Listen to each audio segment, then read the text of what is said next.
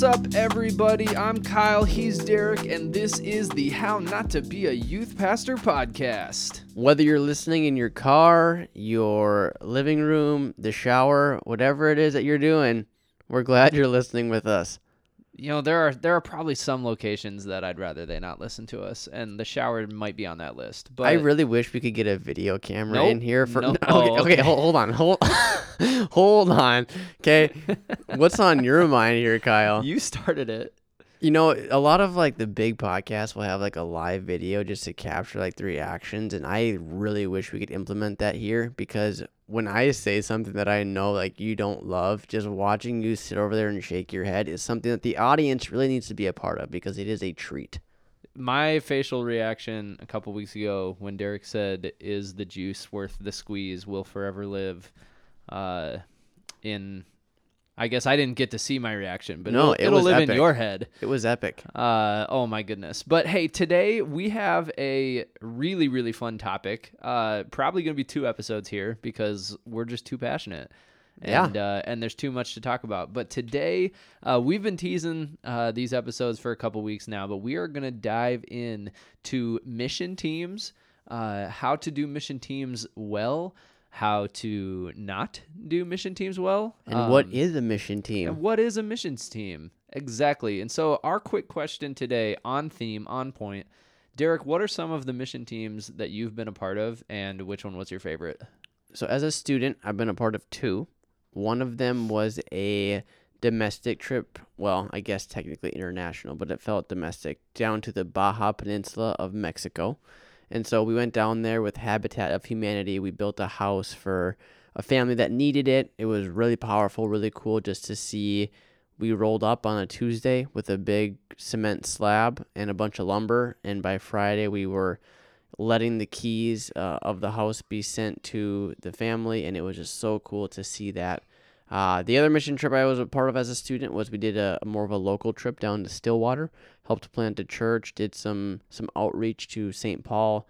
That was really cool. But my favorite was the one we just did this summer where I was a youth pastor leading the trip down to the Dream Center in Phoenix where we did a lot of anti-human trafficking stuff, a lot of service projects. And it was hands down the coolest experience I've had as a youth pastor, probably as like a believer in general. Just that week, it was the best week ever, hands down. Yeah, I should have counted before right now, but when I was in high school, I was on 3.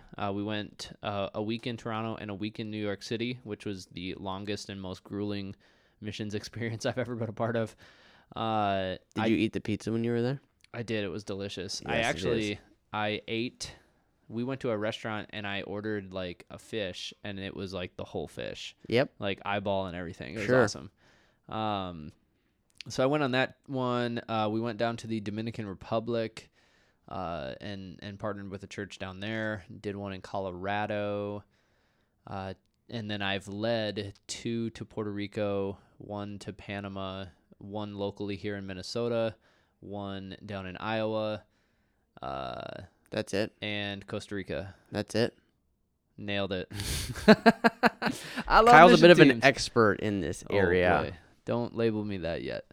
But there's a lot to mission teams, and for a youth pastor or a youth leader, if you want to do a mission team but you've never done one before, there can be a lot to it. It can be really daunting to try and take that on. And so we are here today to help ease the pain. Yes. I'm not going to say at all that it won't be painful, because there are going to be random things that pop up that you're like, oh my gosh, why did I sign up for this? But Kyle, I need to tell you something. What's all right? that, Derek?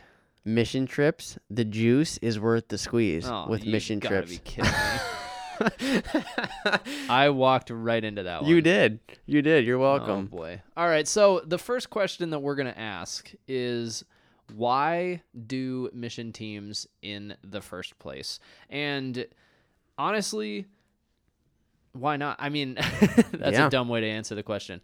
But there's this thing. Not a lot of people know about it in the Bible. It's called the Great Commission. And not many people. Jesus' commands were to go throughout the entire world.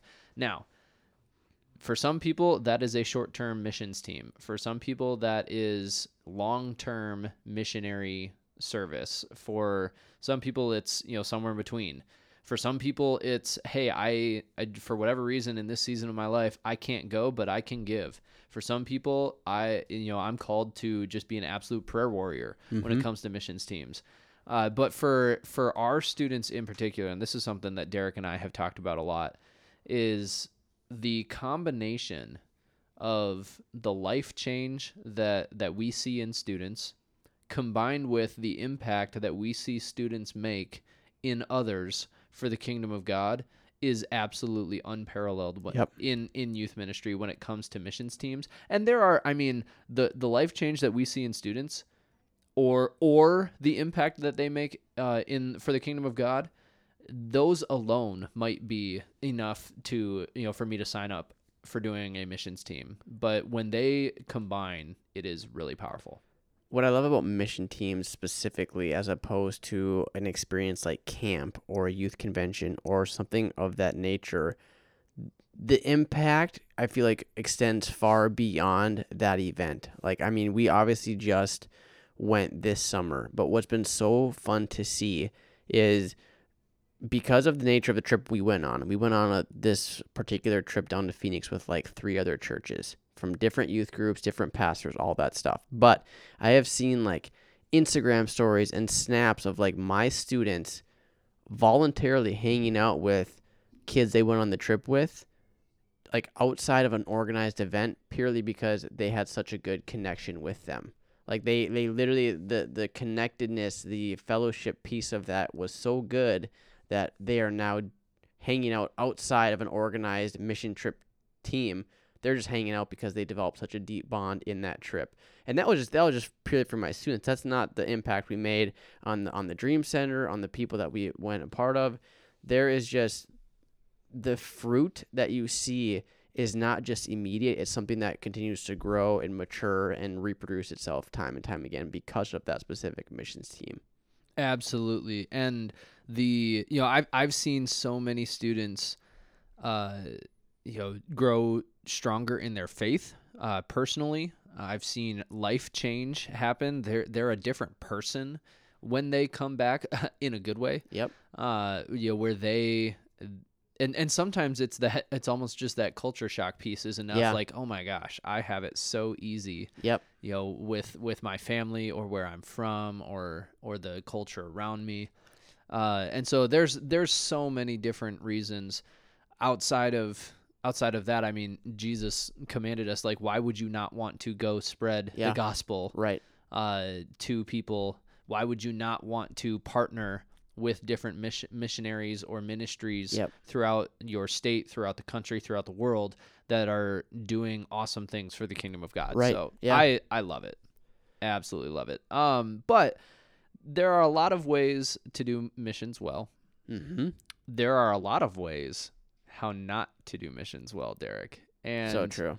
Being the podcast, How Not to Be a Youth Pastor, I thought it'd be appropriate for us to dive in a little bit to how not to do missions teams. There is a bit that John Crist, a Christian comedian, did a while back where he made fun of mission teams going through an airport. So it's neon shirts, the big wicker hats, just it is hilarious. So we ought to find a link of that and put it somewhere. Put it in the show notes or something. Yeah, exactly. It's hilarious. Yes, we'll talk about those neon shirts later. How's that sound? Perfect. So the first big no-no for me when it comes to missions teams is don't design your missions team to be a vacation.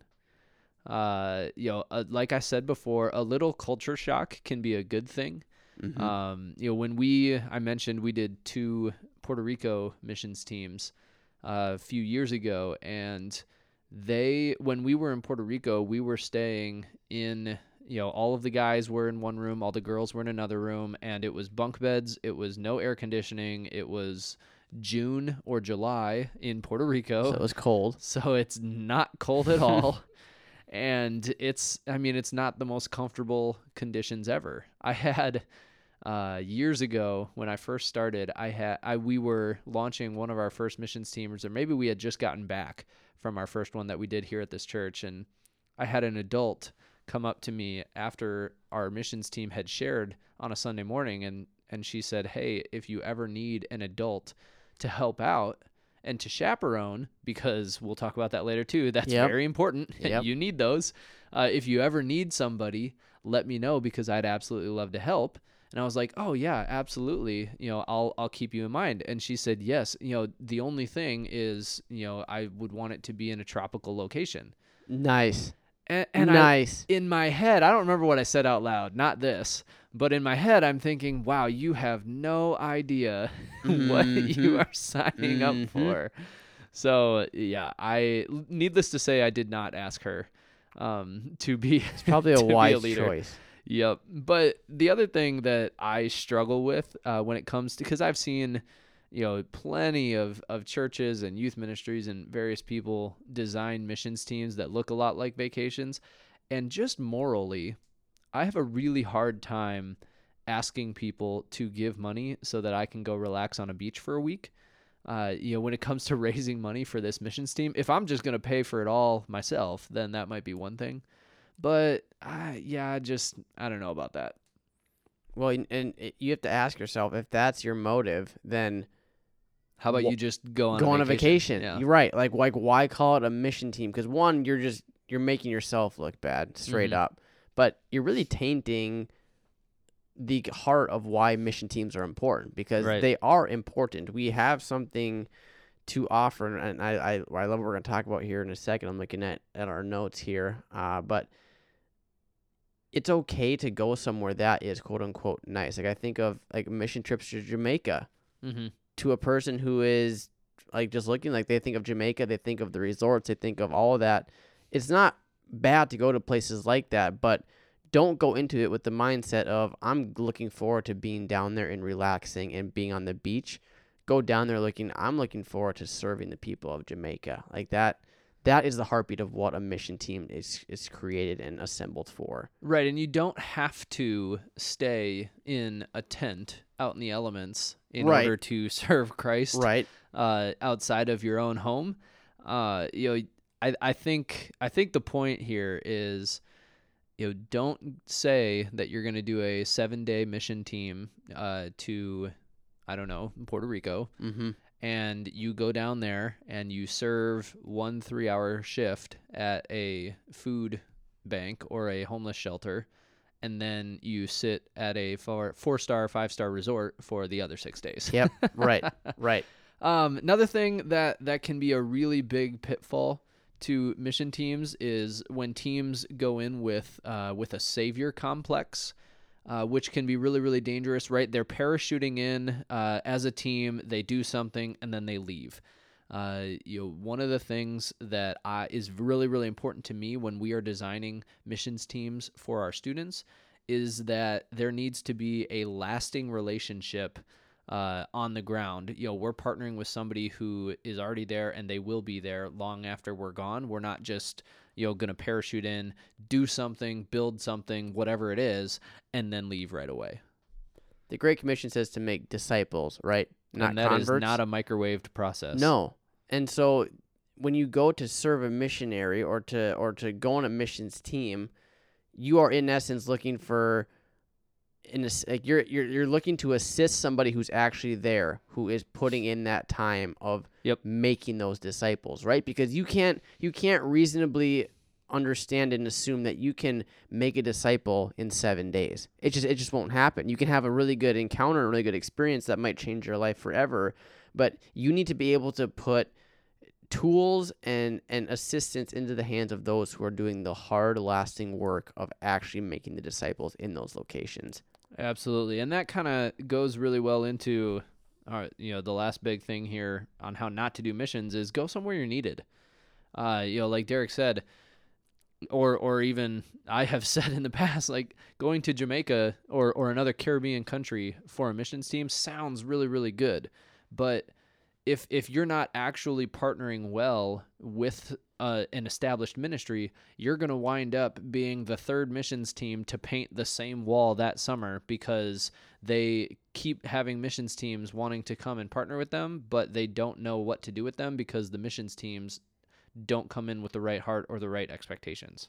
I think it's fair to say that to some regard, location and distance are irrelevant if you're going into it with the perspective of I'm wanting to serve. Because one of the caveats, one of the pushbacks we get as youth pastors is, why do you have to fly all the way across the country when there are people here in Minneapolis who need you just as bad?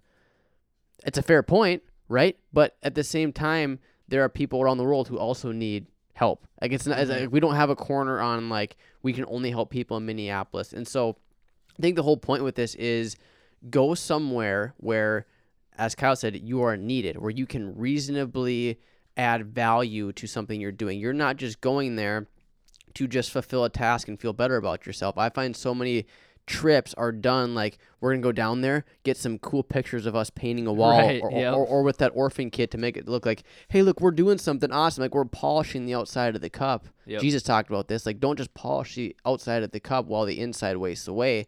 Like, go and do something worthwhile so that you're actually making your money, your time, your investment something that's lasting. Yep. And it all boils down to doing ministry to versus doing ministry with.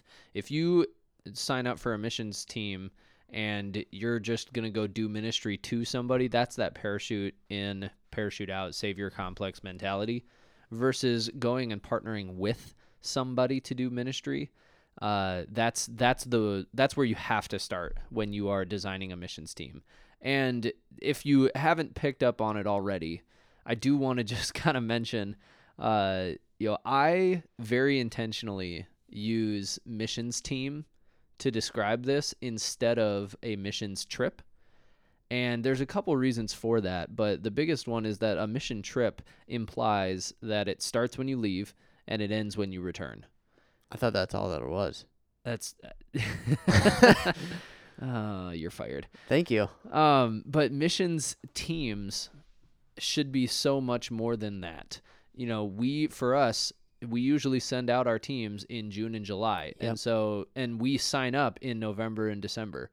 And so that's 6 or 7 months to be praying for, the organizations you're going to be working with, the people that you're going to be ministering with, and the people that you're going to be ministering to, developing your team, working with your team, developing those friendships. Like it's so much more than just you show up on a Monday and you get back on a Sunday. It is you are putting in some time, some prayer, some investment financially and time-wise to this team. Mm-hmm. It's not just a trip. It's a experience with this team. And it doesn't have to end as soon as you get back. Correct. We'll talk about that a little bit later as well. But when you are planning a missions team, where in the world do you start? I think that's a fair question because you've been here for 5 years, 6 years ish, somewhere in that area. Sure. I know we talked about it.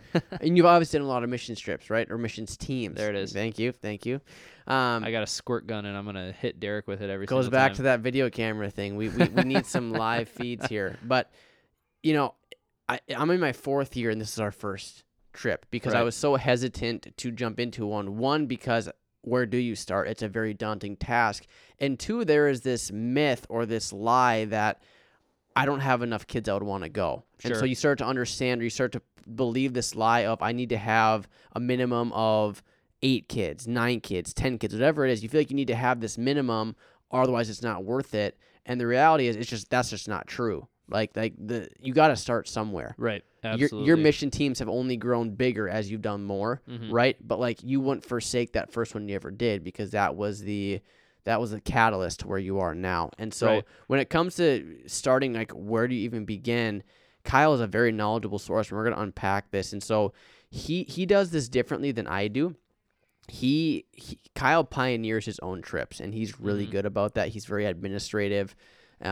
But someone like me, who I was looking to just jump into a trip and start somewhere because I didn't know where to start, there are some really good organizations who will really partner with you to get you started. So we went through Minnesota AIM, which stands for Ambassadors in Mission, and that's an important distinction because you tried to do I was going to talk about that. Okay, good. Yep. Good. Kyle tried to do an AIM trip at one point, but it was a different AIM, which is just hilarious to me. But with how we did it, is I talked to, his name is Bobby Lokinen, and he basically said, like, here are the trips we're planning. You organize it on your side of the thing. You pay me, and then I work with the missionaries. I work with the people who you're going to minister with. Like, he organizes the plane tickets. He organizes the meals. He organizes lodging. He does all of that stuff. So all I need to organize on my end is who's coming, have they paid, do they have their paperwork, and then that's it for me, right? And so there are merits that if you're not administrative, if you're not organized, I'm not saying I'm not those things, but for me, when I just wanted to get my feet wet, I just wanted to get us on a trip, that was a much easier obstacle to mount than just completely planning my own trip, which is what Kyle really is right and good and at. How many students from your church went on that Mexico trip? On the Mexico trip? Yeah. 25 from your church. Oh, from when I was a student? No. Sorry. Phoenix. Yep. Not Mexico. We were Phoenix. supposed to have 8, Yep. but we lost half of them to spring sports because COVID bumped everything back. COVID-related. Yeah, we literally had 8 schedule signed changes. up, paid, all that was good stuff. Right. But then because of COVID, it bumped back the state competition, so I lost half of them. So, but we had 4. Right. And doing as a youth pastor, as a youth leader, doing a missions team with 4 kids is not unheard of. No. You could do that, but if you have a smaller number of students interested, or just a smaller number of students in general, like having other churches that you can partner with, like Derek said, for that Phoenix trip, it was more than just his church that were a part of it. And that was one of the benefits of going through, Minnesota AIM and Bobby Lokinen. If anybody's interested, let us know. We'll get you his contact info. But one of the benefits of doing those kind of missions teams through an organization like this is it'll partner you with other churches to build out a whole team experience, and then that opens relationships amongst your students to connect with students from other churches. And I would never forsake to rob the experience and the life change that happened in those 4 students would be unthinkable to me. And so to not do a trip purely because you don't think you have enough people is like a lie of the enemy. Because the reality is we had 4 students, but those 4 students came back with a fire in their belly, with a desire to serve and love God like I have never seen before. They've established friendships with other kids of other churches. They are on fire. They are like, those 4 students are like the 4 that are sticking out to me as we're getting ready for another school year. Those 4 are hungry. They're getting into the Word. They're ready to go after God with all that they are. And so to think of not letting them have that experience, not having the fruit of that because it didn't seem worth it. Like if you're in that stage where you're like, but I only have 4 kids, that's 4 kids. Right. Even if you only had 1 or 2, like it is so worth it that you need to figure out a way to get them on a trip because it will change their life. Absolutely. Yeah. And so there, the 2 biggest places to begin are, do I want to partner with kind of that third-party organization that can help me make connections, which is a great place to start if you don't have the connections. Yep. Right. Those are kind of necessary. Or do I want to organize this team myself? And that's where, the first missions team that I did as a youth pastor, I went through a third-party organization. As Derek alluded to, it did not go well, not because the organization itself was just awful, but because I found out very quickly that there are 4 different American organizations that do that organize youth missions teams with the acronym AIM. And Minnesota AIM with Bobby Lokinen was the one that Derek has gone through. That was the one that I was intending to go through. I found out and that was Ambassadors in Missions, right? Yeah. There's another organization, AIM, which is Adventures in missions. Sure. I know that there's a third that's like African Inland Missions, and there's a fourth. I don't remember what their AOL acronym Instant is. Messenger. Probably. So we just dated ourselves right there. You did. I don't know what you're talking about. Yes, you do. Also, the wrong letters, Derek. Come on. AOL is not AIM. No, AOL Instant Messenger was AIM. Oh, I see what you're saying. when I was in I middle just heard the AOL. No, not quite. No. I'm getting us off track. And so yeah, I thought we were signing up with Minnesota AIM, and we were actually signing up with Adventures in Missions. It wound up being a great trip, but it was one of those things that I was like, wow, that was not my brightest moment as a youth pastor. But we brought all of the kids back, so that's what's important.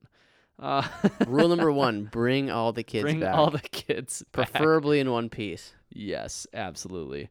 But if you are actually, whether or not you are going to be organizing it yourself, the other really big question you need to start with is who do I want to partner with, and how do I go about that?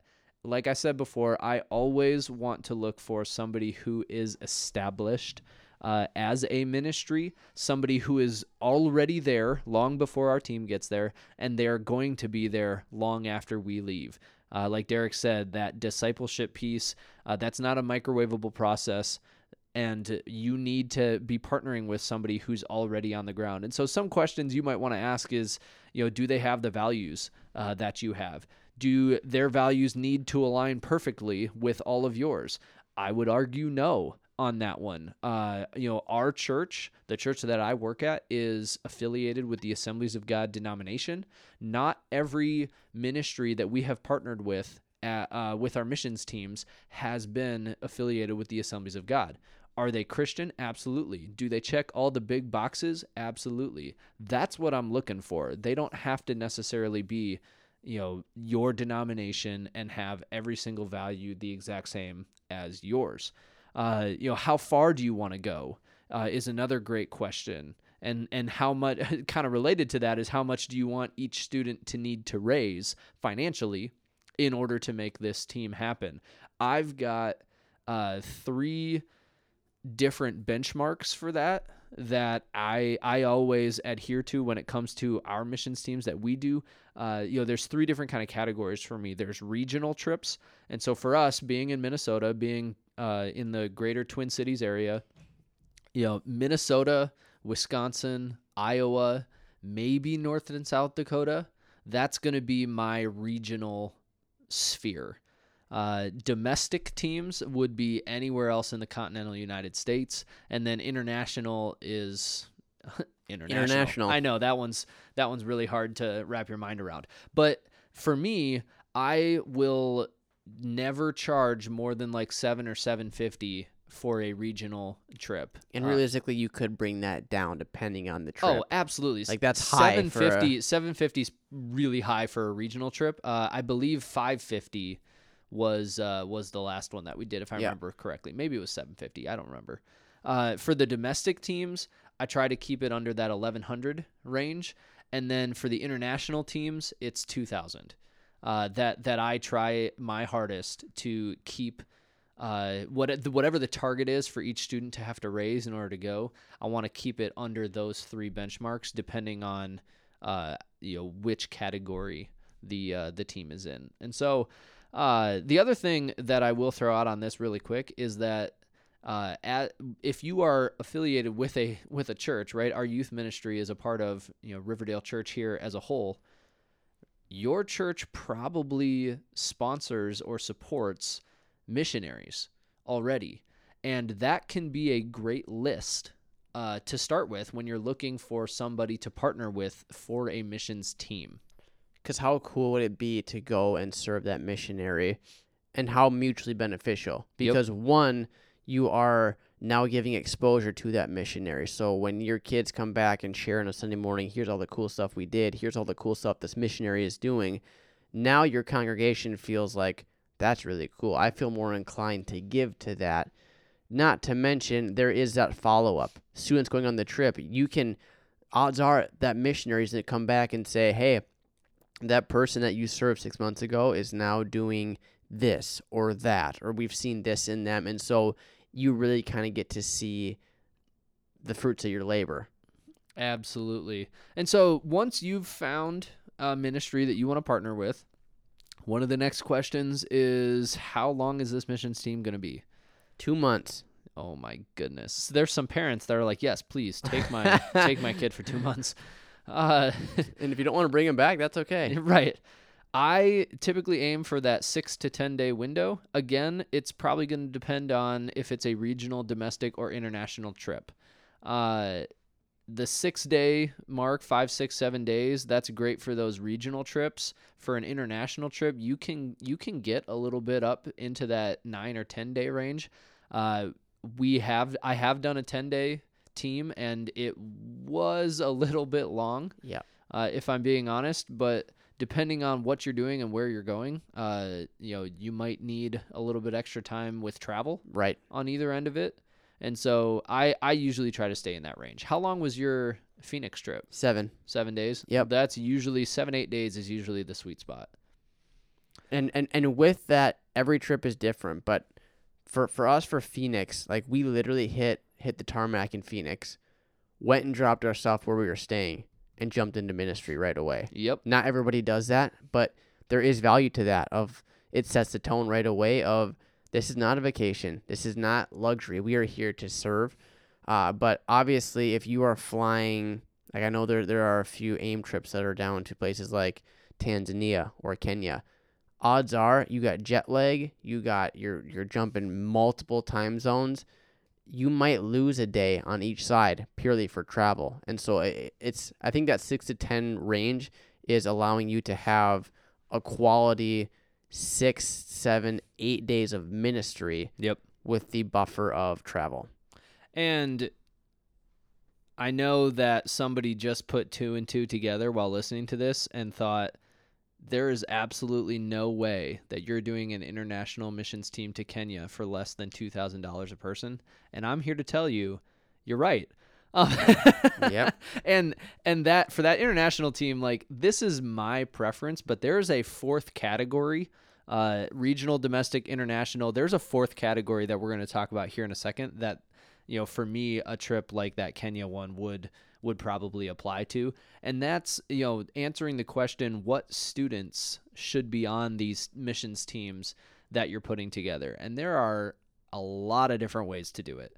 I have seen youth pastors go the route of, having an application process that might include writing out your testimony. It might include an interview with the youth pastor, and only a select number of students are going on this missions team. The complete other end of that would be, hey, this missions team is literally open to anyone.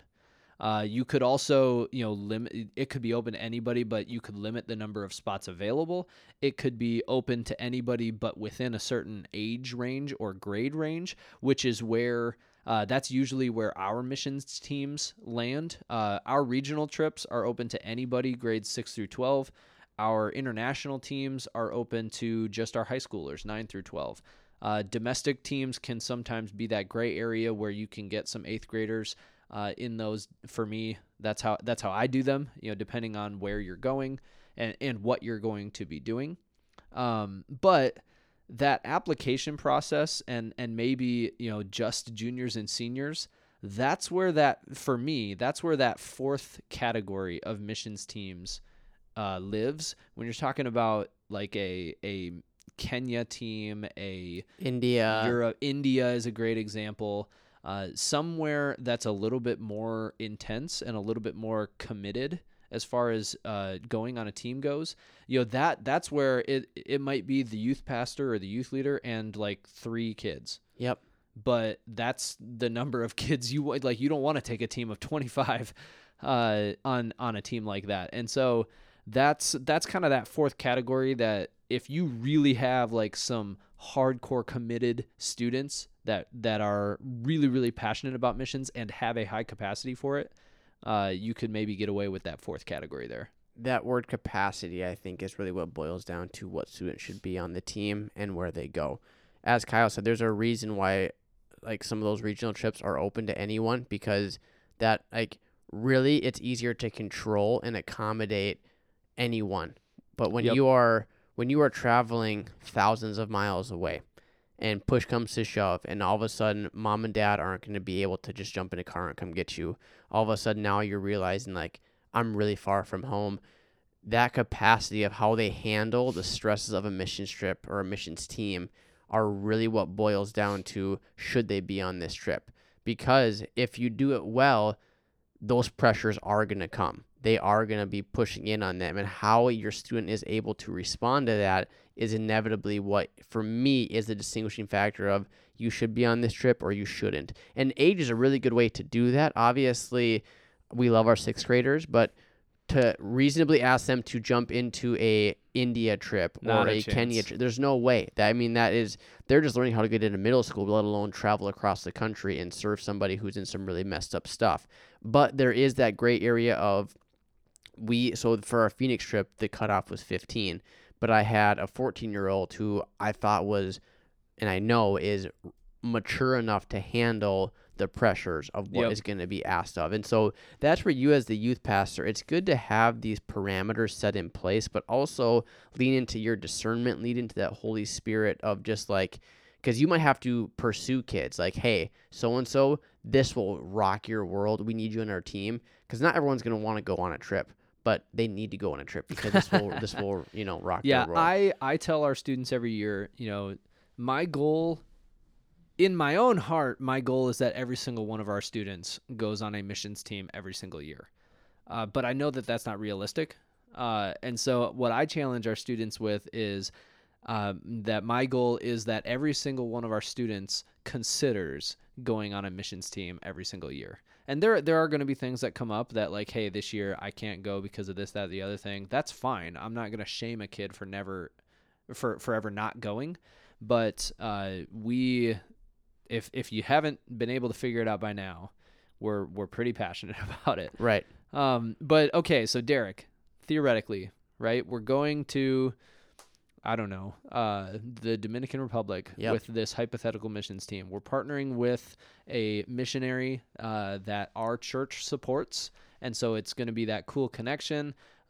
We've got 14 high school students signed up, and it's just you as the youth pastor as an adult. How you feel? I'm getting a plane ticket home. We'll just send the 14 exactly and tell them to fend for themselves. No, adults are probably a good group of people to bring with you. And there's not a magic formula that I have experienced where, hey, if you have this many students going, you should have this many adults with you on this missions team. To give you just kind of a framework, the first Puerto Rico team that I led as an adult, we had 11 students and we had 4 adults. With us. I believe, if I had to guess, of those 11 students, I think 9 of them, it was their first missions team.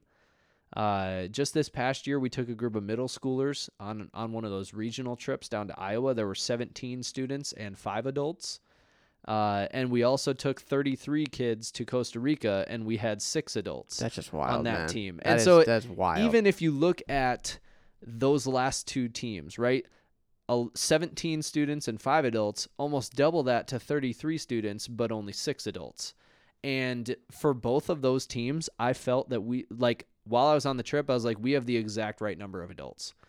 And it's not going to be the same for every single trip. I think that word capacity is another word that is relevant here. Yeah. Because the quality of your leaders will determine the quantity that you need. If you have some high-functioning, high-caliber leaders on your team that are able to accommodate a lot of kids who have a lot of experience, who they are just leaders, you don't need as many, for lack of a better word, chaperones on the trip. Right. For that Costa Rica trip, like, we had 33 students on that team. Probably half of them had done a missions team before, and probably half of them, or a little bit under half, were graduating seniors that were already 18, some of them even 19 years old on this team. And so for that, it was very much, okay, we do not need, 12 adults to go with these 33 students because of the age and the maturity of those students. I think that's one of the biggest things, is looking at the capacity of your leaders and then what kids are on the trip.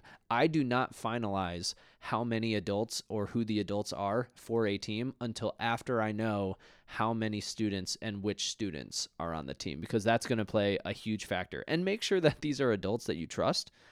Don't just take like the student that graduated from your ministry a year ago. That can be beneficial. Especially, like, I love taking some of those high schoolers that graduated a year or two ago and now they're leaders in our youth ministry, have one or two of them on that regional trip. But for an international trip, you have to have some adults that you trust, because in case of emergency, if I have to take a kid to the ER, and I have done it, I've got to leave the rest of my students in the hands of my other adult volunteers and that are there, and I need to know that they're going to make the right calls. And you as the leader are responsible for those kids, even if you're not in the building. Right. Because the reality is, if you come home and something terrible happens to someone's student, they're not looking to the leader in charge, that all of their students at the time. They're looking to you like, where the heck were you? Yep. And you're the one on the hook for that. So that, and I think you're really good. I want you to touch on how you get that many adults, because getting adults to go on a trip, to take time off of work, is a challenge, and I think you do it really well. Yeah, and there's one really big thing that we do that really helps with that, and that is I do not make our adult leaders pay for anything on these missions teams. Yep. They are paying to be a part of that team with time away from their family. If they have a job that they're taking vacation days for, they are spending their vacation days to be a part of this team. In my mind, that is payment enough. Yep. For them to be on this team. I am not also going to make them pay financially in order to be a part of this team. Yep. If they want to, still fundraise alongside the students, I'm not going to stop them. You take it.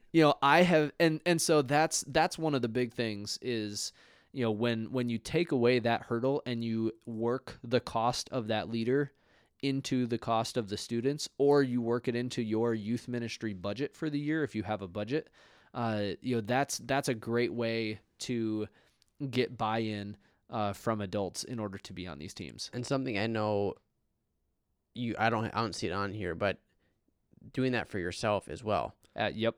You as the leader, yes, you're being paid by the church, but at the same time, like, you are putting in a ton of time to organize this. So whether it's baking that into the cost of the students, whatever that is, whether it's budgeting it from the get-go of the year, it's good to have that understanding of, I want to fundraise with my student. That's a noble ambition. I think that's very valuable. But at the same time, you need to be focusing on so many other details of the trip rather than, for lack of a better word, spending time fundraising. Right. And I have, fundraised alongside my students, or my wife and I have just given our, some of our own money toward these teams. Yep. But if it's out of just, I want to do this versus, the pressure of, shoot, I've got to fundraise X amount of dollars.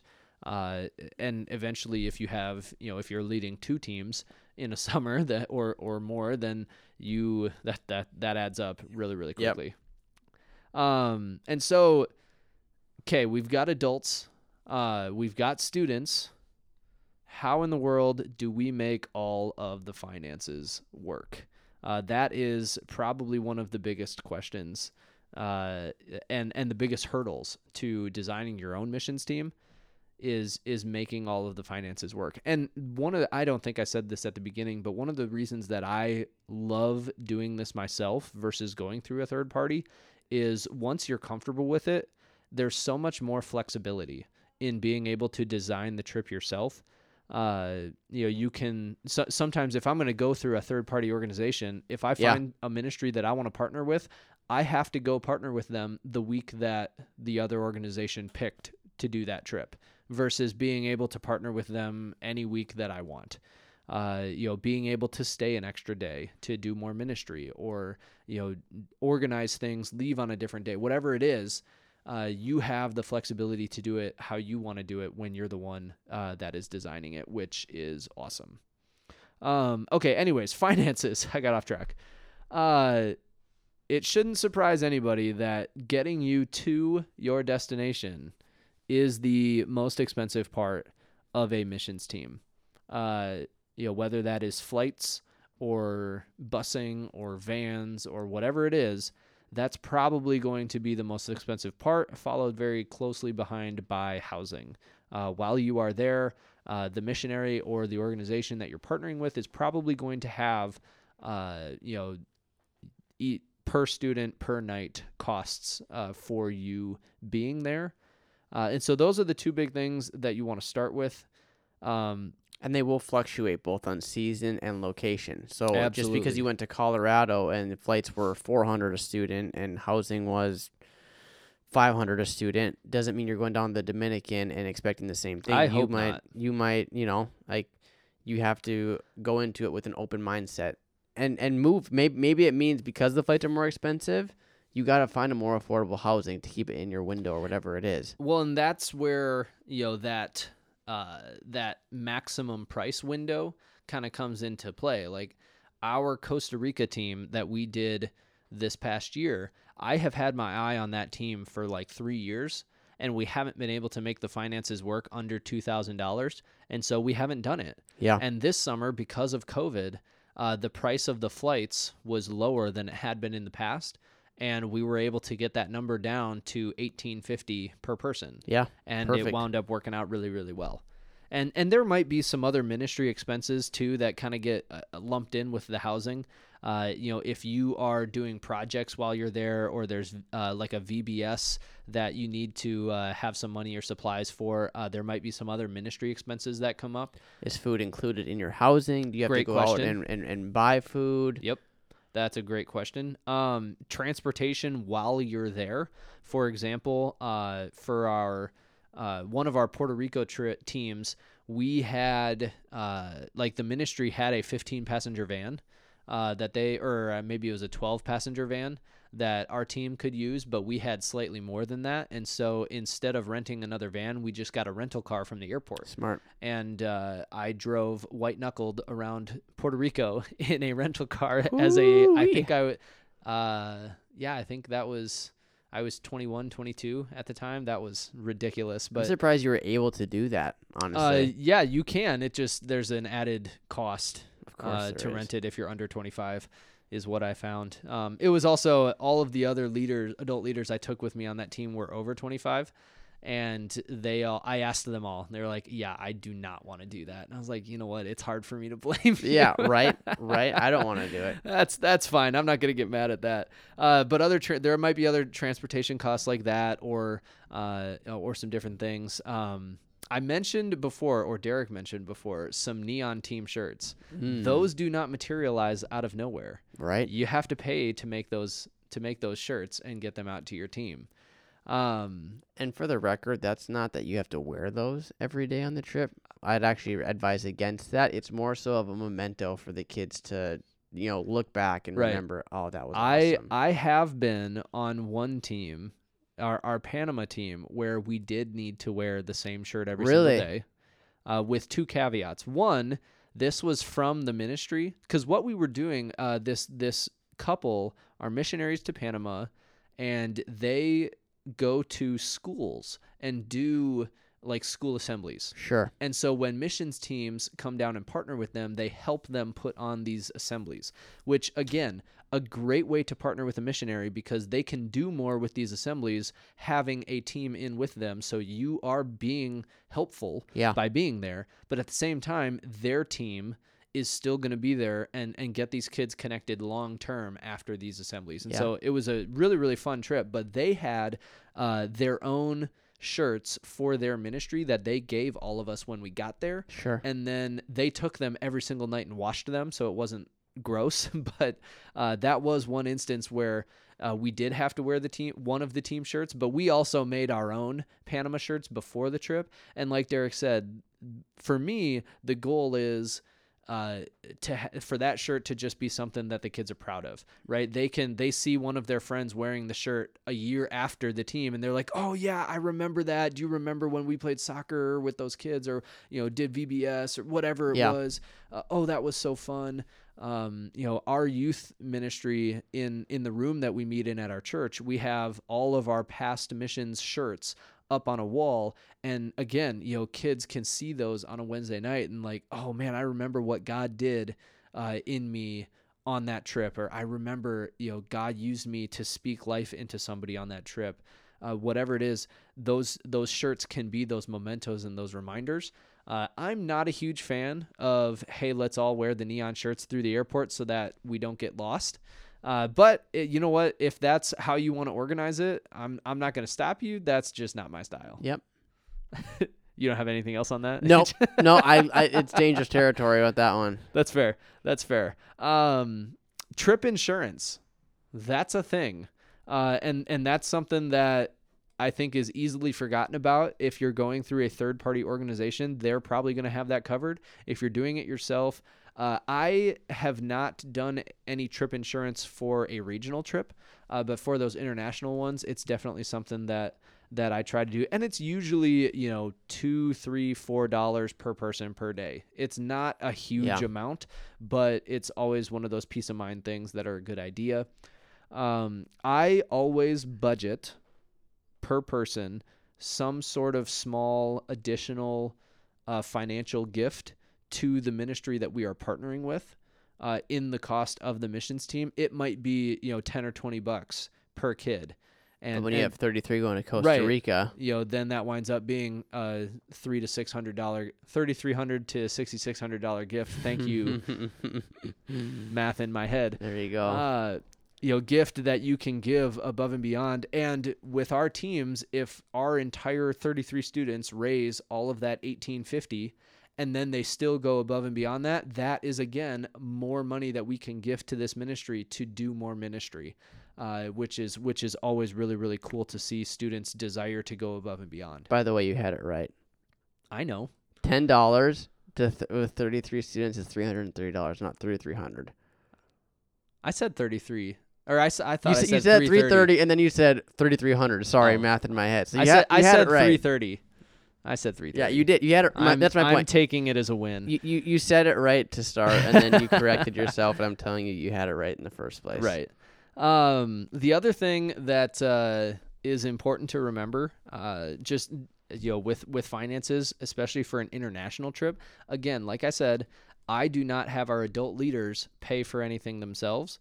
And so if you are in the airport and you think that your adults might want to eat, they do. Having some money. Yeah, I hope they want to eat. Having some money budgeted where you can buy them lunch or dinner or something in the airport.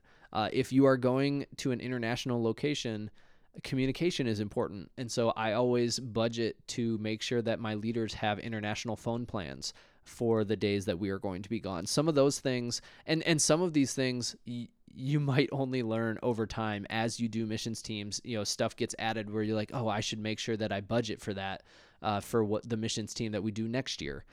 Some of these things I did not have in my very first budget, but there are things that I have thought of since then that I wanted to make sure that I add. Blessing your leaders will pay dividends for you down the road. If you make a conscious effort to just bless your leaders by making sure they don't have to spend a dime on anything while they're there, they naturally will want to go on more trips. They will support you for all your future endeavors. They will speak so highly of their experience that naturally you will see more leaders coming. Yep. And so you need to, above all else, bless your leaders because they are making a huge sacrifice by coming on this trip with you. So even small things of making sure hey, lunch is on me, or I want you to call home and talk to your kids, that's on me.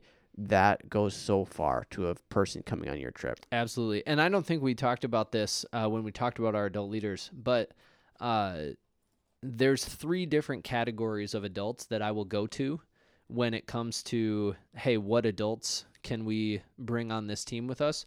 And the first category is always for me going to be the adults that are already volunteering in our youth ministry. Yep. The adults that have the relationships already with our students, they are our adult leaders that have been there all year. If they want to come on these teams, that's the group that I go to first. Yep. The second group that I'll go to is adults who have parents that have a student on the team. Sure. That's been a super cool way for parents and students to connect with each other and do ministry alongside one another. Mm-hmm. Super, super cool to see. Now, I will say there's a big caveat. Well, the third category, I guess, would be just anybody else in the church or in the community or anybody else you can think of. But those two categories I'll go to first. But I want to just mention quick one thing that I will do if I am going to ask a parent of a student going on the trip to also go on the trip. The student going on the trip is more important to me than their parent going on the trip. So what I will do is I will go to that student. I'll text them. I'll pull them aside on a Wednesday night, whatever. I'll go to them and I'll say, hey, I'm thinking about asking your mom or your dad to go on this trip with us. What do you think about that? And I will make sure I tell them, if you, for whatever I don't care what the reason is, if you would rather they not be there, then this conversation never happened. Yep. I won't ask your parent. No one will ever find out that you and I had this conversation. Yeah.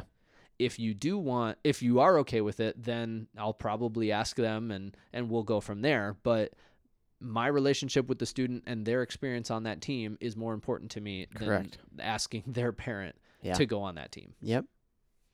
I have nothing more. I mean, I just wanted to make sure that I got that in there. Perfect. Yeah. Because that's really, really important, is making sure that the students are comfortable. And it has happened before where I asked a student, hey, how do you feel about your mom or dad being on this team? And they were like, hey, I honestly, I would rather they not.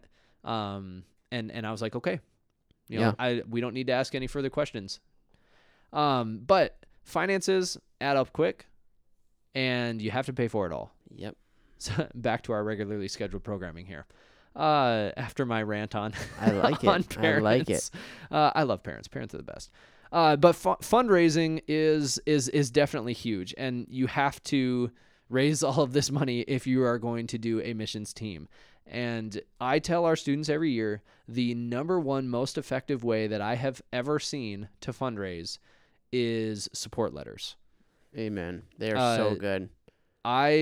Having students send out support letters to family, to friends, to neighbors, to whoever they feel they want to send a letter out to, asking them to support them financially and to support them in prayer. That is the most efficient way to raise money for a student for their missions team. What I like about support letters, I'm going to spoil what you're going to mention next. Unbelievable. That's okay. Kyle has sell pizzas or do some type one of those fundraisers. Candy bars. Those things are effective, right? Like, I mean, we're in the age now of where, like, we have nieces and nephews who are, hitting us up to support their school, and, like, you feel obligated to give because they're your nieces and nephews and their family. What I love about support letters is you are giving people an option to say no without, like, because you're sending them out and you're not expecting a response back unless they're giving. Whereas if you go to your aunt and uncle and say, hey, we're doing a school fundraiser, would you consider buying? Like, you feel like a piece of junk if you say no, right? But when you get a letter in the mail that your student took time to write in their own words, giving you an option to do that, the ones who are going to support those students are the ones who are genuinely invested enough to go, I am going to pray for them. I am going to follow up with them. I am going to see how the trip went. It's no longer just a here's $20 and leave me alone. It's I'm so excited for what you're doing. Let me be a part of it, please. Absolutely. Yeah, and there are some other there's a company here in Minnesota called Heggy's Pizza. Yep. They do a really good job with some pizza fundraisers. But we've done other fundraisers where it's a group thing where, hey, we're holding this event and all of the money that we raise goes towards our missions team. Things like Pizza Ranch or... Right, exactly. Pizza Ranch, which I found out today. I actually looked it up. There's like 210 Pizza Ranch locations, and it's all basically the middle of the United States, down to Arkansas, Colorado, Illinois. There's a ton of Pizza Ranches. So half of our audience, if you're in a state with a Pizza Ranch, man, make it happen. And so we have done Pizza Ranch fundraisers, and it's really, really effective when you have smaller numbers. Yep. But like we did a Pizza Ranch fundraiser where we had 15 kids, and we raised $1,000, which was awesome. But that's like $60 a kid, and for an entire evening, if they have a job, they could just work that job and make the same amount of money or more, rather than this big group fundraiser. And the more students that you have involved, like we had 50 kids on our 2 teams this year, it gets harder and harder and less efficient to do group fundraisers. Something I like to tell all of my students and their parents, not everyone listened to me with our most recent team, but I like to have students have some skin in the game. I like them to personally throw in some form of money that is going to be intentional, because whether it's they have to go mow the lawn and make $20, or whether it's, man, they're bussing tables and so they throw their tips in for their mission trip, when they have to put their own money into it, you naturally get out of something what you put into it. And so if you are investing of your own money, you're naturally going to be more invested into your trip. Right. Support letters are going to be the number one most efficient way to fundraise. Just having your own job is probably going to be number 2. 100%. Where you can just work and raise the money yourself. If you've got 6 months from January to June to raise the money, having your own job, I don't know what the math is, but it would not be that difficult. Correct. To work, 15 hours a week, 20 hours a week, and earn enough money for that. And like I said, when you are doing your job, in that case, you're thinking about what this is going towards, and it really kind of puts you in that mindset of, I cannot wait to go do this. Right. And so, that's there's a lot of different ways to fundraise. Those are some of the ones that I would definitely encourage you to do. And then if you can, do some group fundraisers that can be effective. We do a talent show every year where adults can buy tickets to vote with. It's just spend $1, you get 1 ticket, and that equals 1 vote.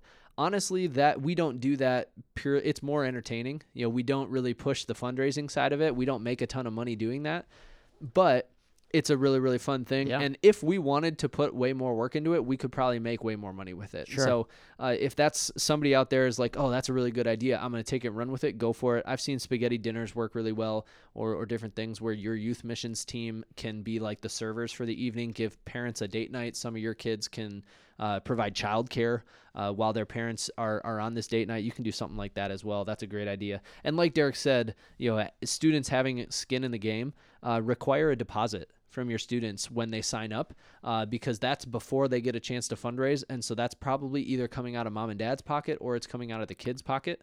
And that's a great way to get that initial investment where, okay, this is on me now. Well, and make this is a Bobby Logan. I went through AIM, so this was his genius revelation, but make the deposit something that protects you if you have to cancel. Because like I said, 4 of my students had to back out.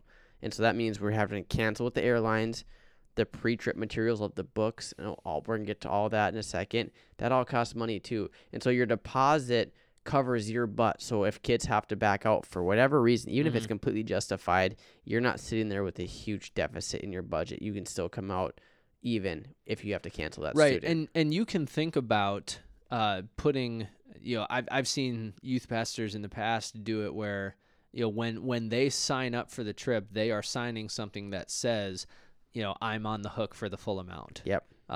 This deposit signifies that I am on the hook for the entire $1,850 or whatever it is in order to be a part of this trip. And I tell our students, like, if you do not have that whole $1,850 raised, or, like if I raise $2,000, that's $150. I could say, hey, take the overage and put it towards Derek's, cost. Sure.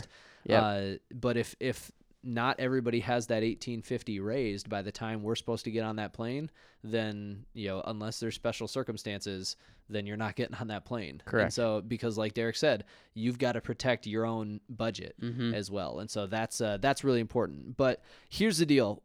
We have so much more that we want to talk about when it comes to youth missions, but we are going to go ahead and stop here and go to part 2 next week for this episode of youth missions. We want to encourage you guys. Again, if you want to be like good friend of the show Dan and have a question featured on one of our episodes, go ahead, send us an email at hownottobeayouthpastor@gmail.com.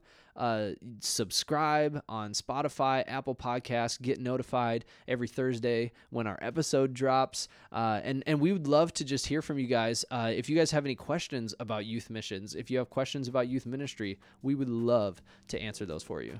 Kyle, I've got to go buy a video camera for our new podcast setup. Goodbye.